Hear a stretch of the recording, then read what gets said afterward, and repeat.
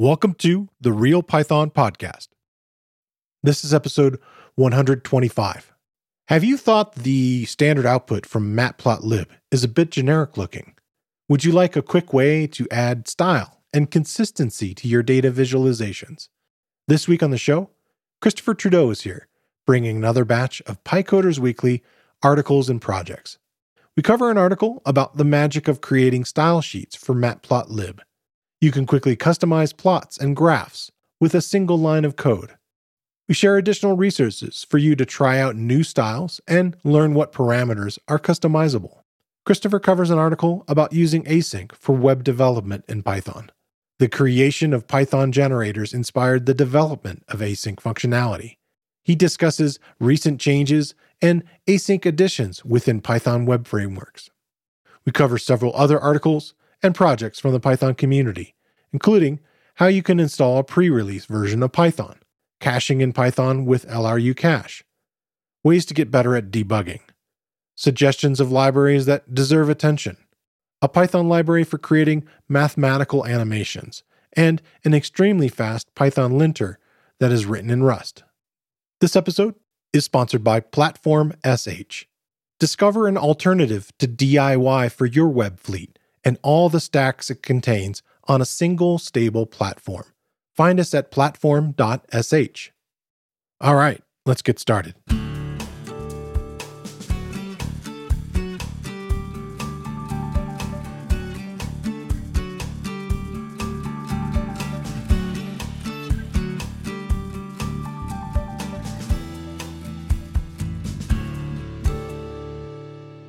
The Real Python Podcast is a weekly conversation about using Python in the real world. My name is Christopher Bailey, your host. Each week, we feature interviews with experts in the community and discussions about the topics, articles, and courses found at realpython.com. After the podcast, join us and learn real-world Python skills with a community of experts at realpython.com. Hey, Christopher, welcome back. Mr. Bailey, good to be here. Yeah, I'm excited to dive in this week. We have one little tiny news thing I wanted to hit on, and then one kind of related news item. On the 7th of September, there was a quick security content thing that came out, Python 3.10.7 and 3.9.14 and 3.8.14 and 3.7.14 all became available. Lots of regular bug fixes, and I'll put a link to that for you if you're interested in learning a little more about it. But yeah, keep your Python up to date for security content stuff. The other one is related to the upcoming release of Python 3.11. We've been talking about it a lot this year, and Real Python, our Python release article writer-in-chief, Gerarna Yella, he kind of did a different approach this year. He started writing articles as sort of beta releases and even some of the alphas as he kind of went along, these sort of previews. We're getting to the point now, it will be the first week of October that the new version should be coming out, and we're going to do our typical coverage, which would be an article talking about the new features, a video course, which you're going to be involved with still, Christopher Trudeau there, and we'll probably also do a podcast episode, which has been our trend. So lots to expect from. But I wanted to mention an article that came up on Real Python that Gerarna also wrote that is in a new format for Real Python. It's a QA, sort of question and answer format. And this one was, how can you install a pre-release version of Python? And that may seem really obvious, but in some cases it can be a little odd. And there's actually 4 little sections on it. It's a fairly short tutorial/article that gets into it. And the first method that he dives into, maybe I should mention briefly, we've mentioned also that throughout these betas and alphas that you should try it out on your code base. And just to reiterate what Pablo Galindo Salgado was saying, he being the release manager for Python 3.10 and 3.11, his summary is no matter who you are and what you do, test the beta releases if you can. And now we're up to the release candidates, and I would agree that those fall in the same boat as the beta releases that you should try to test them out. And right now, I think we're on release candidate 1. And this article goes through that. And the first one, methodology for installing a pre-release method, is to use a tool called PyEnv, which we've talked about on the show a little bit already. It allows you to manage multiple versions of Python. We have a pretty good article diving into it in a video course if you're interested. One trick with PyEnv generally is that it isn't supported directly on Windows, so there's a fork of it that you can install. And a recent article that I covered from Ian that was about your Python coding environment on Windows, and that sort of setup guide covers the tool Chocolatey that lets you install a version of PyEnv and kind of covers the details there. So I'll include links for both of those if you're interested in learning a little more. The other way of installing a pre-release is to do it directly from python.org.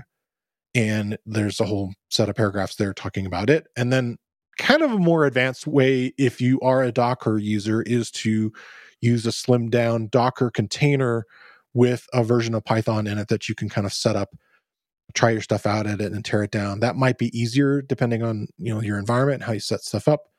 And the last one was using your operating system's package manager. And you can kind of, again, dive into the article to learn a little more about it. So I just wanted to mention it as we're in kind of the season of lots of releases and ways that if you're interested in, doing that testing stuff, this article addresses it pretty directly head on. And some of these things aren't as obvious as you might expect. The pre-release version is not on the downloads page. And because of how Google works, if you Google it, you might get a link to the alpha or the beta rather than whatever is the most recent. Yeah, okay. And I ran into this when I was installing 3.11 in order to start writing the course for October. And it took me about 5 minutes of mucking around until I could actually find the release candidate. And I found plenty of links to the alpha and several links to the documentation, but it took me a little bit to find the actual thing. So this may not be as obvious as you might think it is.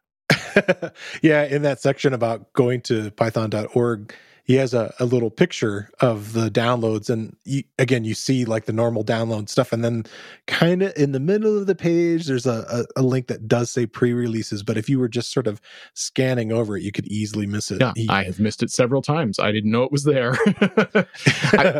Yeah, he highlighted a little pink circle to try to show it off. The other aspect of I find it as well is, and one of the other things that makes it hard to Google is I don't know that the word pre-release is what comes to my mind, right? So yeah, sure. You Google Python 3.11. If I had said pre-release, I might have found the pre-release link faster. But terminology, huh? It wasn't the word that I would have. My Google foo failed me is what it comes down to. Yeah. If you're interested, and again, I agree with the sentiment there. If you're, a user of Python, it's a good habit to, get into of testing these releases to make sure that everything's going to run smoothly for you when it does come out in October. So what's your first article? I'm starting out today with Understanding Async Python for the Web. This is by James Bennett. A couple of weeks back, the 4.1 release of Django came out, and the Django core team has been busy over several releases, adding more and more async capabilities to the framework. So there's been a lot of articles kind of popping up around the concept. James's article isn't actually Django specific. He touches on it a little bit. It's more of an intro into async and why that concept is helpful for web applications. Okay. And what it means sort of in the industry and how things are changing. So in case you're not deeply familiar with parallelism in Python and all the ways it mangles it, we'll start out with a quick version of async. The Zen of Python has this line, there should be one and preferably only one obvious way to do it. Well, it comes to running multi-threaded parallel code. There are a few more ways than one. Yeah. So either the Zen was considered a suggestion in this case, or someone's definition of the word obvious didn't meet consensus. So async and await were keywords that were introduced in Python 3.7. So that's 4 years ago now. And these allow you to write what's called a coroutine, which is a way of writing multi-threaded programming. And the intention here was to make coding in parallel more explicit than in the past. So parallel coding has been in the libraries, but this is bringing it into the language rather than just into the support libraries. And in theory, this can make it easier for the compiler and any tooling to constrain the behavior in ways that are actually good for your coding because you're making it part of the language. So the article starts off by introducing the concept of a generator, and that's code that uses the yield keyword. Most, let's use the word regular programming is linear, right? So if you have a function with 10 lines in it, the computer runs each line in succession and returns. And then the yield keyword's a little different. So when the computer hits the yield keyword, it suspends the function and returns a value. And then it can come back to the function after the yield statement and resume. So the most common use of this is, let's say you've got a function that is supposed to output a lot of sequential data. So if you didn't have generators, you would have to generate the entire chunk of data in a list and you'd return the list. But with a generator, what you can do instead is you can just keep yielding items in the list. So as your function is being iterated over, if you stop, say you break out of your loop, you don't have to generate the rest of the data. So this is a much more efficient way of doing things for large amounts of sequential data. So the async and await keywords build on top of this concept, and they allow you to suspend the execution of a function when you're waiting on some I/O. So there's a huge speed difference between your CPU and your RAM. And then there's another huge speed difference between your RAM and your disk. And it gets even worse between your disk and your network. Yeah. So by the time you get between your CPU and your network, your computer's waiting a lot. Your software spends a lot of time just waiting for something to catch up. So what async and await do is they give you the ability to go somewhere else and run some other code while you're waiting for that I/O. So this is called I/O bound parallelism. And implementing it can give you a lot of speed up if your code happens to wait on I/O a lot. If your code is mostly waiting on the CPU instead, doing some fancy calculation, this will not help you at all. And you need a different set of tools, and Python has libraries for that. So I/O bound stuff only. So let's say, you were writing for the web. Well, the web is on the network. And guess what? You're doing a lot of I/O wait in this case, right? The ability to add async and await here can make a lot of performance improvements if you're building out web applications. Now, just because this parallelism is available doesn't mean you need to necessarily do anything about it. For example, the web server code might actually use these techniques and you might not have to think about it at all. So just because it's there doesn't necessarily mean you've got to learn this stuff. But you could just implement something there that is built in. You build on top of things, right? Okay. And in fact, without async I/O, what often happens in a lot of web servers is you spawn a whole bunch of threads and Apache takes care of it for you, and you just think about it in a synchronous fashion if you want. Now, there are some cases where that becomes problematic, and one of the more common ones is WebSockets. So vanilla web pages give you just one round trip, right? You hit the browser hits the page, it spits back some HTML, and you view it. There might be some back and forth to get images or whatever, but once it's loaded, it's loaded. So if you wanted to build something like a chat client inside of JavaScript, you don't want to do it this way because otherwise every single time anybody sent anything, you'd have to connect again. And of course, if I don't have that connection open, I can't tell that you're trying to send me something. So WebSockets is a tool that gets around this, and it opens up a network connection and keeps it open and goes back and forth. So the web server now has to be able to do some things in a more asynchronous fashion. And of course, async, the code keyword, can help you do all of this. So essentially, you get to this place where you're waiting and sleeping, and then the chat message wakes you up, and this allows you to do this. At this point in the article, James starts talking about Django and how Django's been slowly adding asynchronous features over the last few years. So Django 3 introduced support for ASGI, which is the asynchronous protocol for integrating Python with web servers. This support means libraries like Channels and Daphne could take advantage of this, and you could start using WebSockets in a Django world. And over the last 4 releases, Django's been adding more and more features, and 4.1 added asynchronous access to the ORM, so wrappers for talking to the database. Nice. James basically gives an overview of this and how it's changing in Django, then gives an overview of libraries that are found with them. So if you're writing something in Flask, then you might be using, say, SQL Alchemy. And of course, if that doesn't support async, you're screwed. So, how it's not just does the web application do it, do all the companion libraries do it as well. Yeah. And then he finishes up with a little bit of an opinion piece. He's a little bit skeptical about the rush to async, and I kind of agree with him. It's definitely a useful tool. it's a bit of a sharp tool, and somebody going to be missing some digits at some point because the tool's a little sharp. Sure. So I'm a big fan of it being used to help support the libraries, but it's not something that I think web programmers have to rush out and learn immediately. So it's cool that it's out there, and the article gives you a nice sense of what that is and what it means. And but you don't have to feel you're not a web programmer if you don't know any of this stuff. Yeah, it's interesting how async very often is portrayed as, at least over the last several years, like, oh my God, everybody should be doing this. But it really depends on the project and maybe the scale of the project and so forth. Like, if you're not going to have, I don't know, thousands of connections or what have you, like, I don't know where the big performance boost is going to be. Like, what are the things that are waiting? And so maybe that might get into some kind of profiling or whatever. I mean, I guess it's nice that we're building toward it, but there definitely is a curve of learning it. And I've definitely gone over that. Like, I had a conversation with Brett Cannon and talked about how async was, kind of like this article's talking about, came from generators. And I didn't realize that until I kind of started really studying generators really deeply and sort of the unraveling stuff that he was doing. I'm like, oh my God, this is the same stuff underneath it, and how it kind of led to that development. I guess it's good that it's coming along and moving there, but yeah, I I wonder about the rush. Like, I think it's because Python is popular and slow. yeah, the most common thing Python programmers tend to be defensive about is how do we make it faster? sure, And better parallelism is one of the ways you can get some speed up, right?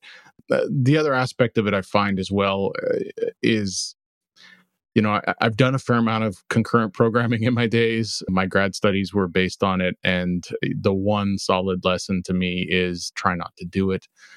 It immediately introduces race conditions, and you think regular bugs are hard to find. Anything that is not deterministic becomes really brutal to find. huh. So this to me is one of those great tools, but don't prematurely optimize, right? Like if your program's taking 2 seconds and you want it to take 1 second, adding async isn't going to fix your problem, right? If you've got a 6-hour job that needs to run in 20 minutes, then you can start digging into this stuff. Yeah. So my next one is by Robert Ritz. He has a site called Data Fantic. I wanted to say fanatic, but it's not. It's Data Fantic, but it's a tutorial about a feature that I was not aware of. When I kind of looked around and looked at data visualization libraries just a few minutes ago, I was like, okay, well, what is the popularity level in Python for this? And so I did just a kind of cursory, not peer-reviewed study of like, okay, well, what are the popular libraries? And at the top of every of these top lists that I looked at of like, what should you learn and what are people using and so forth, Matplotlib is always kind of up there. And we even talked offline before we started that there are maybe some other reasons like coming from academia. It's got a real tight connection with pandas also. So my only problem with Matplotlib, and this is just an aesthetic thing that I've always felt about it, is that it's kind of ugly out of the box. Like it doesn't have a whole lot of initial style. And this article gives you a really neat way to kind of update that and maybe even apply a consistent style across your stuff. Like if you're designing a website and you're going to use a lot of graphs and visualizations, it's nice to not have to repeat a lot of code. And it's about the magic of Matplotlib style sheets. I was impressed that this very, very short article took this, very simple looking plot and turned it into something that you would see on, some of these popular websites that show data visualizations. Like the one that he's trying to mirror in this particular article is a political site called 538. It's a particular blog that's out there, and they have tons of graphs and so forth. So he wanted to kind of create something in that style. And by using this style sheet, he's able to kind of modify this very plain looking Matplotlib line graph and turn it into that. The style sheet, just to kind of get that out of the way, it's saved as a text file. It will have an extension of .mpl style. And you load it in with just a single line, plot.style.use, and then you have in parentheses your file path. It looks kind of interesting. It has comments basically that you can use to divide up the sections and the standard, hashtag # kind of thing to basically, and you can either do them like, topping the comments, or you could do ones that are in line after it just to kind of indicate what you've set up inside there.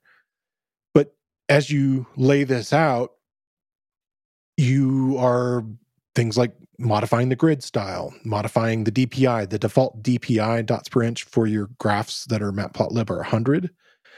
And even changing to like something like 150 will make it look a lot better printed or even on screen. He suggests setting it up for 300 for printing. Figure spacing, which is like your aspect ratios, the default is a 4:3 and doesn't always look great depending on what you're trying to format and kind of put it on, especially with things that are very phone based these days. Ticks, the tick labels, their font sizes.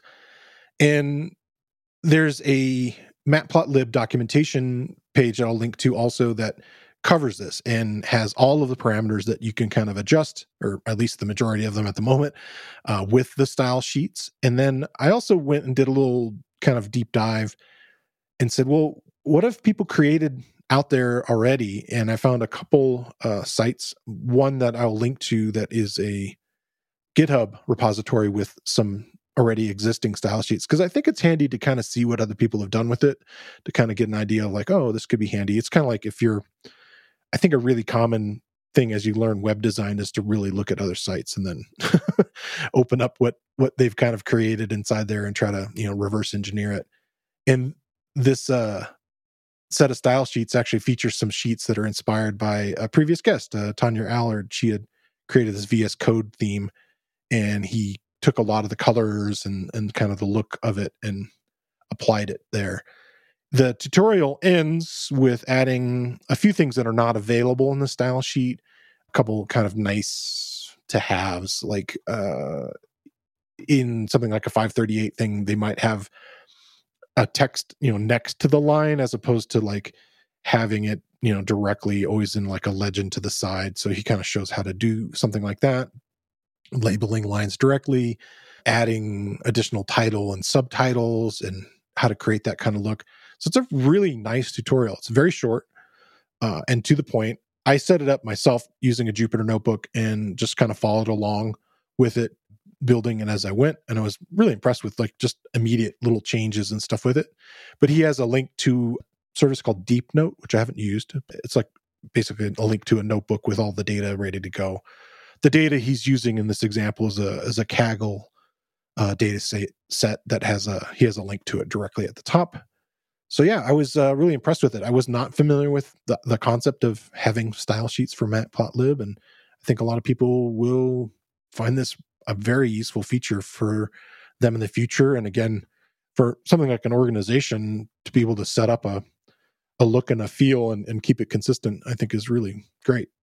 Well, and simple things can go a long way with this stuff, right? Like you said, just tweaking the resolution a little bit, thickening a couple lines, that kind of thing. And the fact that there's other people who've published these style sheets is fantastic, because if you're not the person like me, I can't do that, right? I look at it and go, I know how I want it to look, and I have no idea what to do with it. Right. So mixing and matching other people's stuff out there, right? This was the Picasso quote: "Good artists copy, great artists steal." Well, I'm not a great artist, but thieving seems like the right answer. So totally. It can be really, really helpful with that kind of stuff. Yeah, even a simple thing like this particular example, he's changing and not having the typical ticks on the left side for a line drawing, because everything is ramping up in this case. It's a GDP growth from 1960 to 2010. And it makes more sense to have the labels on the right-hand side and the ticks and so forth. And so that can be like kind of a head scratcher sometimes, like how am I supposed to do that? So I was, again, impressed with the results. So check it out. I think we should spend the next hour talking about visual stuff in an audio only format. It's the perfect place to do it. Oh, I'll do more of that at the end here. Perfect. Excellent. Okay. Platform SH provides the cloud-based solution you need, which allows you to manage, update, and optimize your website and/or online application fleet with our secure, unified, enterprise-grade platform. Designed for effective building, running, and scaling of web applications, We are the leader in web fleet management. Are you ready to join the Platform SH community and optimize your fleet operations? There's no time like the present. Find us at platform.sh. So what do you got next? All right. So next one up is a video course called Caching in Python with LRU Cache. The course is based on a real Python tutorial by Santiago of Valderrama. And the course itself was done by Real Python's preeminent course creator. My humbleness disallows me from just saying how smart, handsome, and fantastic the creator is. So I'll pause here for you to say something smart and fantastic about the creator. Can I just clap? Yeah. Yeah. Well, humble. Humble is the key word. Okay. All right. Yeah. Anyways. So LRU Cache is a decorator that is found in the Func Tools library and is probably the shortest change you can make to your code that will improve its performance. Your code can benefit a lot from it, and it's like a one-liner you put on the top of the right kind of function. So how do you know if your code's going to benefit from this? The course starts talking about what a cache is and the different ways of managing a cache, and the fact that a cache really is just sort of a trade-off between memory and speed. So if you have something that takes a long time to compute or a long time to fetch, say from over the network, callback, then there's value in keeping it around in memory so that if the data is reused, you don't have to go and get it again. It can just be pulled out of memory. And of course, what you're doing there is you're eating up memory in order to get that performance gain. But that performance gain can be huge. So the example that I ran through in the course is the Fibonacci sequence. So this is an exponential calculation, which means the more data you want, the worse the performance gets. And on my machine, calculating the first 20 digits takes about 0.004 seconds. And then the next 10 digits after that takes 100 times as long, right? So that the slowdown just keeps getting worse and worse. Now, Fibonacci calculation is a recursive algorithm. Each value in the sequence is the sum of the previous two values. And this is a perfect case for caching because all the data is getting reused a lot. So that same code I was just talking about, by slapping the LRU decorator on top of the function, the first 30 digits are calculated in about the same time as the first 10 digits without the calculator. So it's a speed up of like 4,500 times. Like it's huge. Yeah. So with the base concept out of the way, the course then goes to show you how to build your own version of LRU Cache, building on top of the code in Func Tools. And the good thing about caches is they keep things around. The bad thing about caches is they keep things around. Right. Sometimes you want your data to expire. Say you're caching a web page with some news headlines. The cache can help if you're, caching the logo, but you don't necessarily want to cache the headline because you might be reading yesterday's headline or last week's headline out of your cache. So the course talks about how to adjust the LRU cache to add an expiration concept. And there's a little tangent lesson in here so that if you haven't done decorators before, you can go in there and understand how they, how to read them and what they look like. So there's a tiny little introduction to decorators in case you're new to writing them. It's well, I'll let someone else speak to the quality of the content, but the LRU Cache decorator is definitely one of those tools that you want to have in your coding belt. And if you enjoy my sultry tones, well, then you can get another 30 minutes of them and learn the LRU Cache. So there you go, radio announcer voice and everything. So yeah, I mentioned this as a video course spotlight last week, and I was including it because we were having a conversation about recursion with Al Swigert. We got to the point of talking about memoization, not memorization, but memoization, this idea of sort of holding on to values. And it is a technique that, if you're going to use recursion, might make sense in certain circumstances. And the trade-off with computers now, this idea that kind of RAM is becoming less of this like very, very rare commodity, that's built into your machine and maybe could be used in other purposes, could really, in this particular case, generate really wonderful performance gains and in certain algorithms and certain techniques and so forth. So yeah, I thought it was a great course. I got a lot out of it. And I think that it also shows off the handiness of decorators and how simple it is to just modify your code with like a couple lines, an import statement and a decorator. It's awesome. Yep. Cool. So my next one is not per se a Python article, but an article about just general purpose computing, and development. It's titled "Some Ways to Get Better at Debugging." It's by I'm not even sure what to call Julia Evans. She does a lot of different things, a lot of different projects. She creates these cool little zines, little, kind of small magazines about very technical topics that I think is kind of cool. The line that she uses is that they're called wizard zines, and her Twitter handle is at BorkB0RK. So they're like things like on how DNS works, or bite-size command line stuff, or bite-size bash, and learning about CSS and containers and so forth. And I've been impressed with them. There's one that I've wanted to talk about that covers some stuff in Git that I think is really kind of cool, and that she did with another person.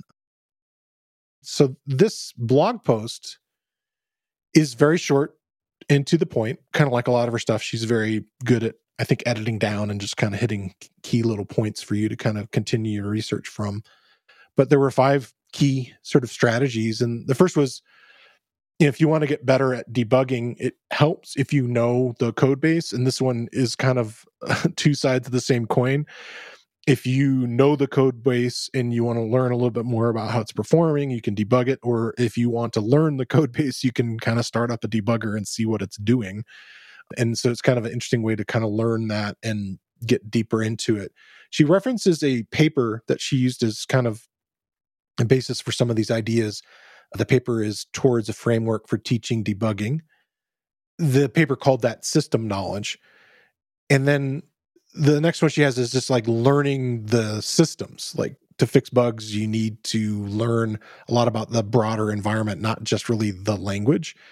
And so in the case of, if you're working on web stuff, which a lot of her topics kind of touch on, you may need to learn about how HTTP caching works, how a database transactions work, something called cores you might need to learn a little more about. And this is called domain knowledge, and learning how to kind of combine all that stuff together.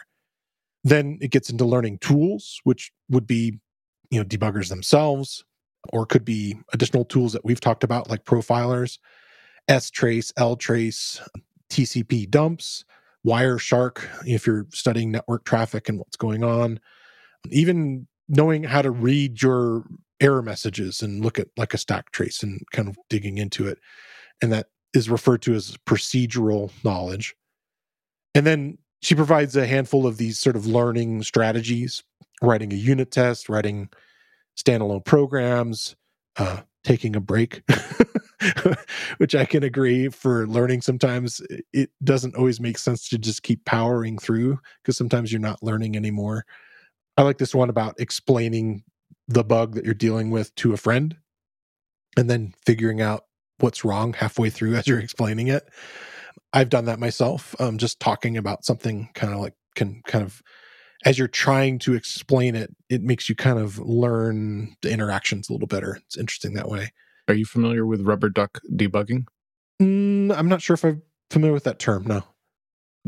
This comes from somebody who had discovered in themselves exactly what you're describing, that explaining it out loud gives you the illumination for the problem. So rather than bothering his coworkers, he got a little rubber ducky and put it on his desk. And when he got stuck, he would out loud explain it to the rubber duck, and hence rubber duck debugging. And there are websites out there which you can do this to, and they will respond quite appropriately, quack, no matter what you say. Nice. So there's like an image of a duck that you're speaking to. Yep. Nice. Yep. Okay. Yeah, I can, I see how that would work, as long as the people around you are wearing headphones. Yes. Oh, it doesn't say anything about whether or not your coworkers will hate you for it, but you will. It does help you debug. That's 2 different problems. Yeah. And then the last one that's kind of in there is talking about kind of GitHub issues and looking to see if other things match with it. Sort of a strategic knowledge is what the paper had called it. And then the next one is just sort of get more experienced at doing this. And yeah, I mean, that's one way to get better at debugging. Do some debugging. Yeah, practice for sure. Yeah. And that's how, many things are. And I know that a lot of people debug via, print statements and so forth. But actually, to go back to, our previous conversation that we've had about this, it's a technique that isn't taught that often in the development, like these kind of like low level things of like learning how to program. Very often it's sort of skipped across. But most systems that you have, even idle, which comes with your installation of Python, has a debugger. It's maybe not the most powerful one that's out there, but it can provide you concepts that are hard to initially learn if you're a beginner, like scope and what values are at different times, what's currently being run, and kind of the idea of like jumping through. And it really lets you follow that flow chart of programming. And I think it's a fantastic way to learn more. So if you're at that beginner or intermediate point and haven't been playing with a debugger, it's a really good way to learn your code. If even if the program runs properly now, you can kind of learn more about it. Or if you want to install and run somebody else's code, you can really learn a lot. So yeah, I agree with that whole get experience part.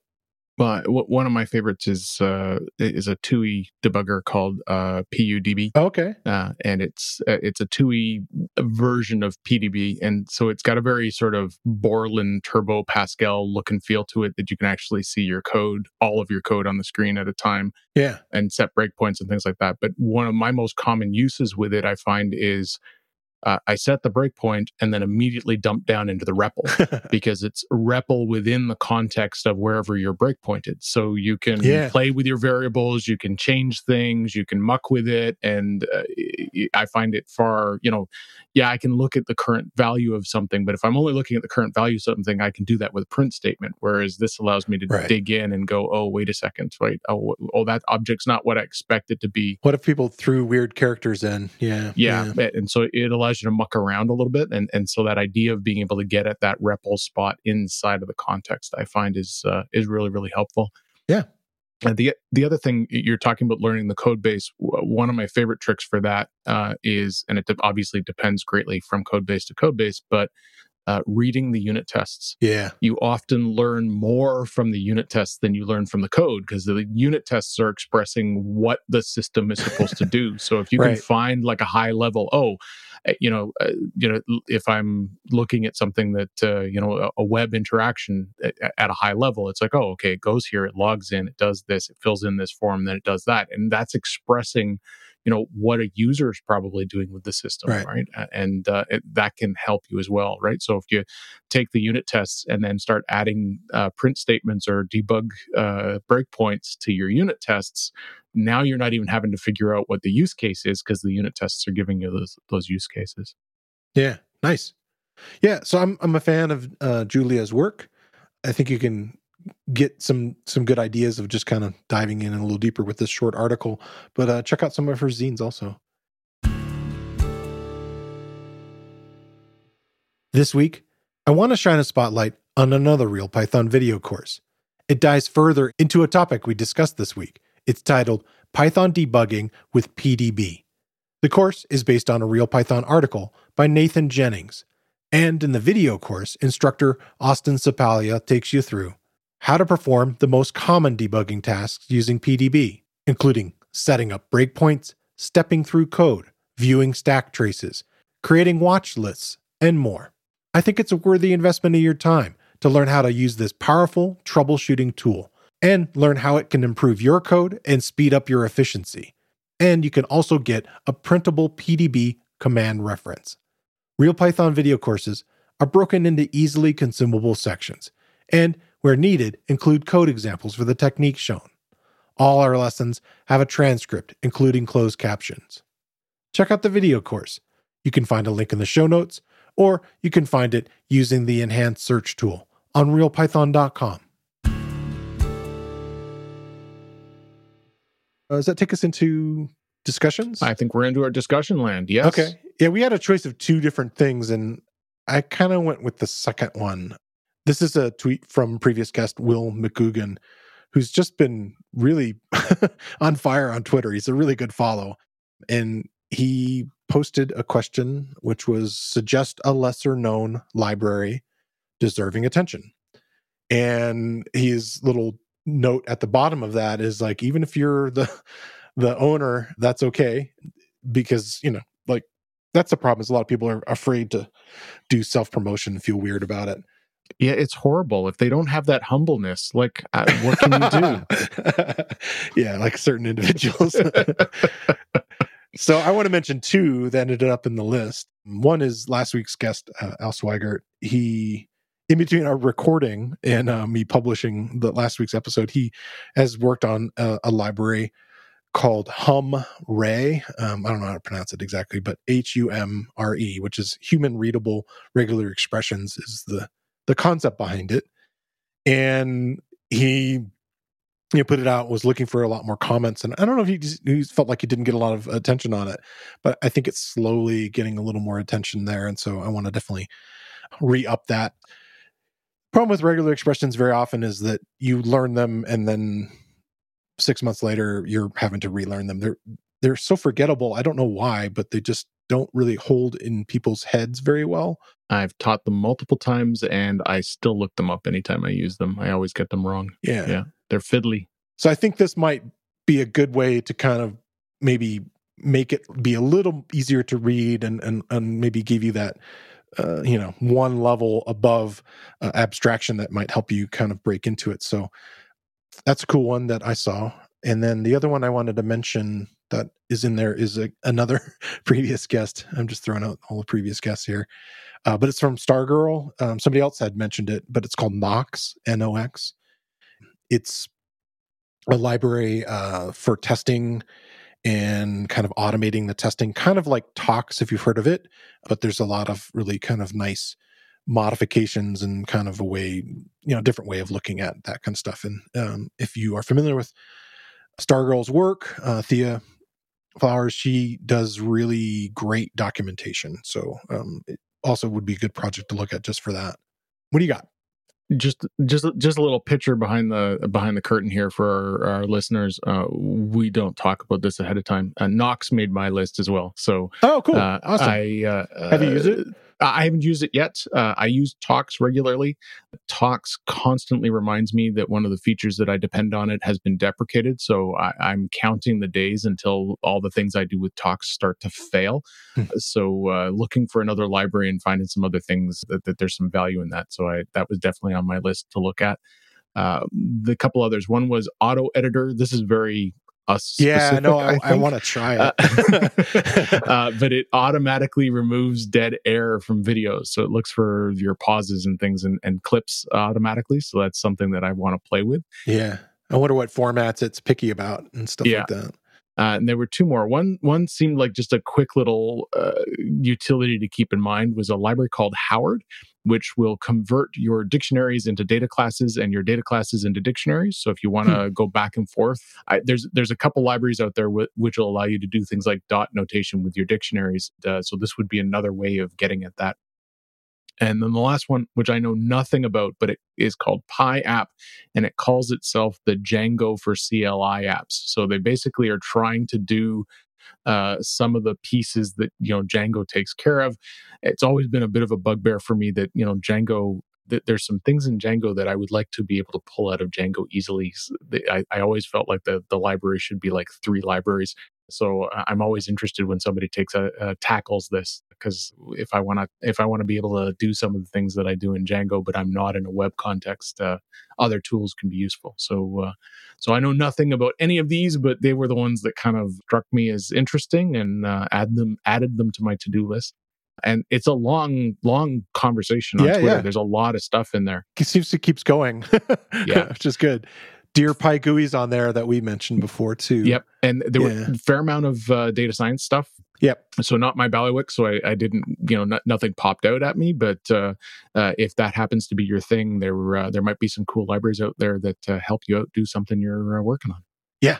I mean, that's the trick. There are so many libraries out there to even get somebody to just basically mention one kind of helps you kind of float it up to a point to say, oh, maybe that's worth a check if this person is suggesting it. So, and if nothing else, go give them some love on GitHub and add another star, because definitely us maintainers love that. Feeds the ego. So it seems to be a theme today. Yeah. Well, actually, that takes us into our particular projects that we were mentioning this week. Do you want to go first on this one? Sure. Okay. So I was looking at a new Python linting tool that's been making the rounds called Rough. It's written in Rust, which means it's compiled, and that makes it way faster than your typical Python linting tools. Okay. And that's the primary focus of Rough. The maintainer, Charlie Marsh, has written a companion blog where he calls out the horrible performance of a lot of the tools in the Python space, and has basically said, for large code bases, this is problematic. And so not that it's not a useful tool, but I got the sense from the article that it was more of almost a challenge of what can we do better, rather than, hey, this is, you should switch linters.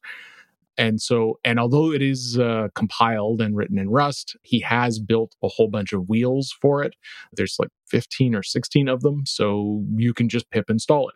And it had both versions of the Mac, for example, for both the different processors. So he's covered it very well. Oh, cool. So in all likelihood, you do not have to have Rust installed or think about it. You just pip install and you're good.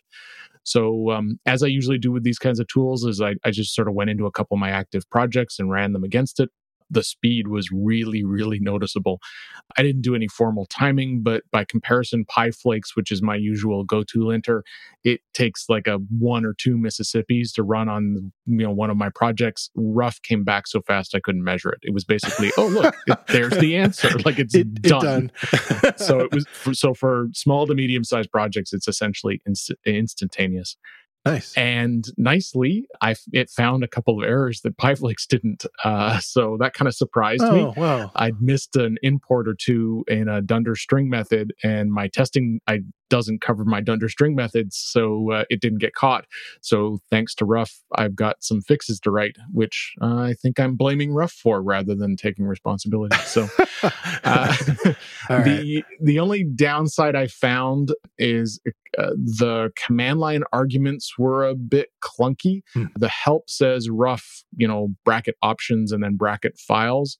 And it's got a -- ignore. So if you want to say, hey, don't pay attention to lines that are too long, for example, it kept flagging one of my Django projects. The migration files, the lines are too long. And so you could say -- ignore, whatever it was, E150, and say, don't tell me about that. And I had to fiddle with it, because although the instructions say the parameters go before the list of files, it's actually the other way around. And so this is the kind of thing that can frustrate new users if they're not willing to play with it. But again, this is a first release of this tool. Yeah, I was thinking it's young. Yeah. It's young. It's a minor little nitpick, and documentation will fix it, right? So it's pretty cool. A lot of promise. The speed difference has got me hopeful that we can get some more tools in the future like this. So yeah, it's definitely worth playing around with it. Yeah, all the people that I've spoken to over the last couple of years, the most common answer to what do you want to learn next has been Rust. Yeah. So it's I'm sure there'll be more tools coming. And it's Rough spelled with R-U, just like Rust, R-U-F-F. Yeah, R-U-F-F. Yeah. That's right. Yeah. So mine is taking off of kind of an update, if you will. Back in episode 21, David Amos was my co-host, and we were talking about projects then, and he had mentioned, this is August 7th, 2020. So that's like almost exactly 2 years ago. He had mentioned, David's really into math. If you haven't followed him on Twitter and so forth, he was following this guy, Grant Sanderson, who's more well known on YouTube as 3 Blue 1 Brown, and has this whole animated math learning channel, which is really fantastic for learning, all kinds of mathematical concepts and even statistical concepts and so forth. So I'll put a link to the YouTube for that. But at that point, he was mentioning that, Grant Sanderson created this Python library called Manum, which is basically a mathematical animation library. And I think at the time, he even mentioned that it was a little rough around the edges, if you will, as far as the documentation and support, because it was really just a thing that he had created for his own projects and so forth. Well, in October of 2020, so just a couple months later, a community maintained Python library started to happen. And so now there's a complete separate thing, Manum Python library for creating mathematical animations at manum.community. And if you go to that site, there's really great documentation. It has an example library. It has tutorials and guides, a whole side thing for plugins. If you go to the example gallery, you can very quickly see why this might be of interest if you're trying to animate mathematical things and trying to make videos of these things, because that's what it outputs. It outputs actual little video snippets that you can kind of use from there. It has sponsors, which I was really impressed with. They already have outside sponsors, including pretty big ones like 1Password and a couple other companies. It installs on Mac with Homebrew, so they've got a nice kind of installer ready to go for that. On Windows, it uses Chocolatey, which we've mentioned before. And then Linux, there's a variety of instructions for the different flavors of Linux there. You can try it out just on its own. There's a link right from that main page where it uses a tool called Binder, another sort of Jupyter notebook thing. And you can kind of, again, just try running some of the code and seeing what it does. The animations can have these cool camera settings to like actually move along different planes as things are animating. Again, it's just really pretty what it does. It can do LaTeX, that kind of tool for doing numerical, very advanced sort of formulas and things like that. There's a whole separate 30-minute tutorial just for that. It's a really active community. So yeah, in 2 years, this thing is like, this fork and community version has really exploded. They have a Discord, Reddit, Twitter, all that. So if you're interested in mathematics or you're interested in mathematical animations, you're a teacher and you want to teach some of these concepts, this could be a really handy Python tool to add to your tool belt. So that brings us to the end. Thanks again, Christopher, for bringing all these articles and projects this week. As always, I'm your humble servant. And we'll be talking a little more frequently. Got our Python 3.11 release coming up soon. So I'll be talking to you soon. Looking forward to it. And don't forget, test out Platform SH for yourself with our free trial available on our website now. Just search platform.sh in your favorite browser. I want to thank Christopher Trudeau for coming on the show again this week. And I want to thank you for listening to the Real Python Podcast. Make sure that you click that follow button in your podcast player. And if you see a subscribe button somewhere, remember that the Real Python Podcast is free. If you like the show, please leave us a review. You can find show notes with links to all the topics we spoke about inside your podcast player or at realpython.com/podcast. And while you're there, you can leave us a question or a topic idea. I've been your host, Christopher Paley, and look forward to talking to you soon.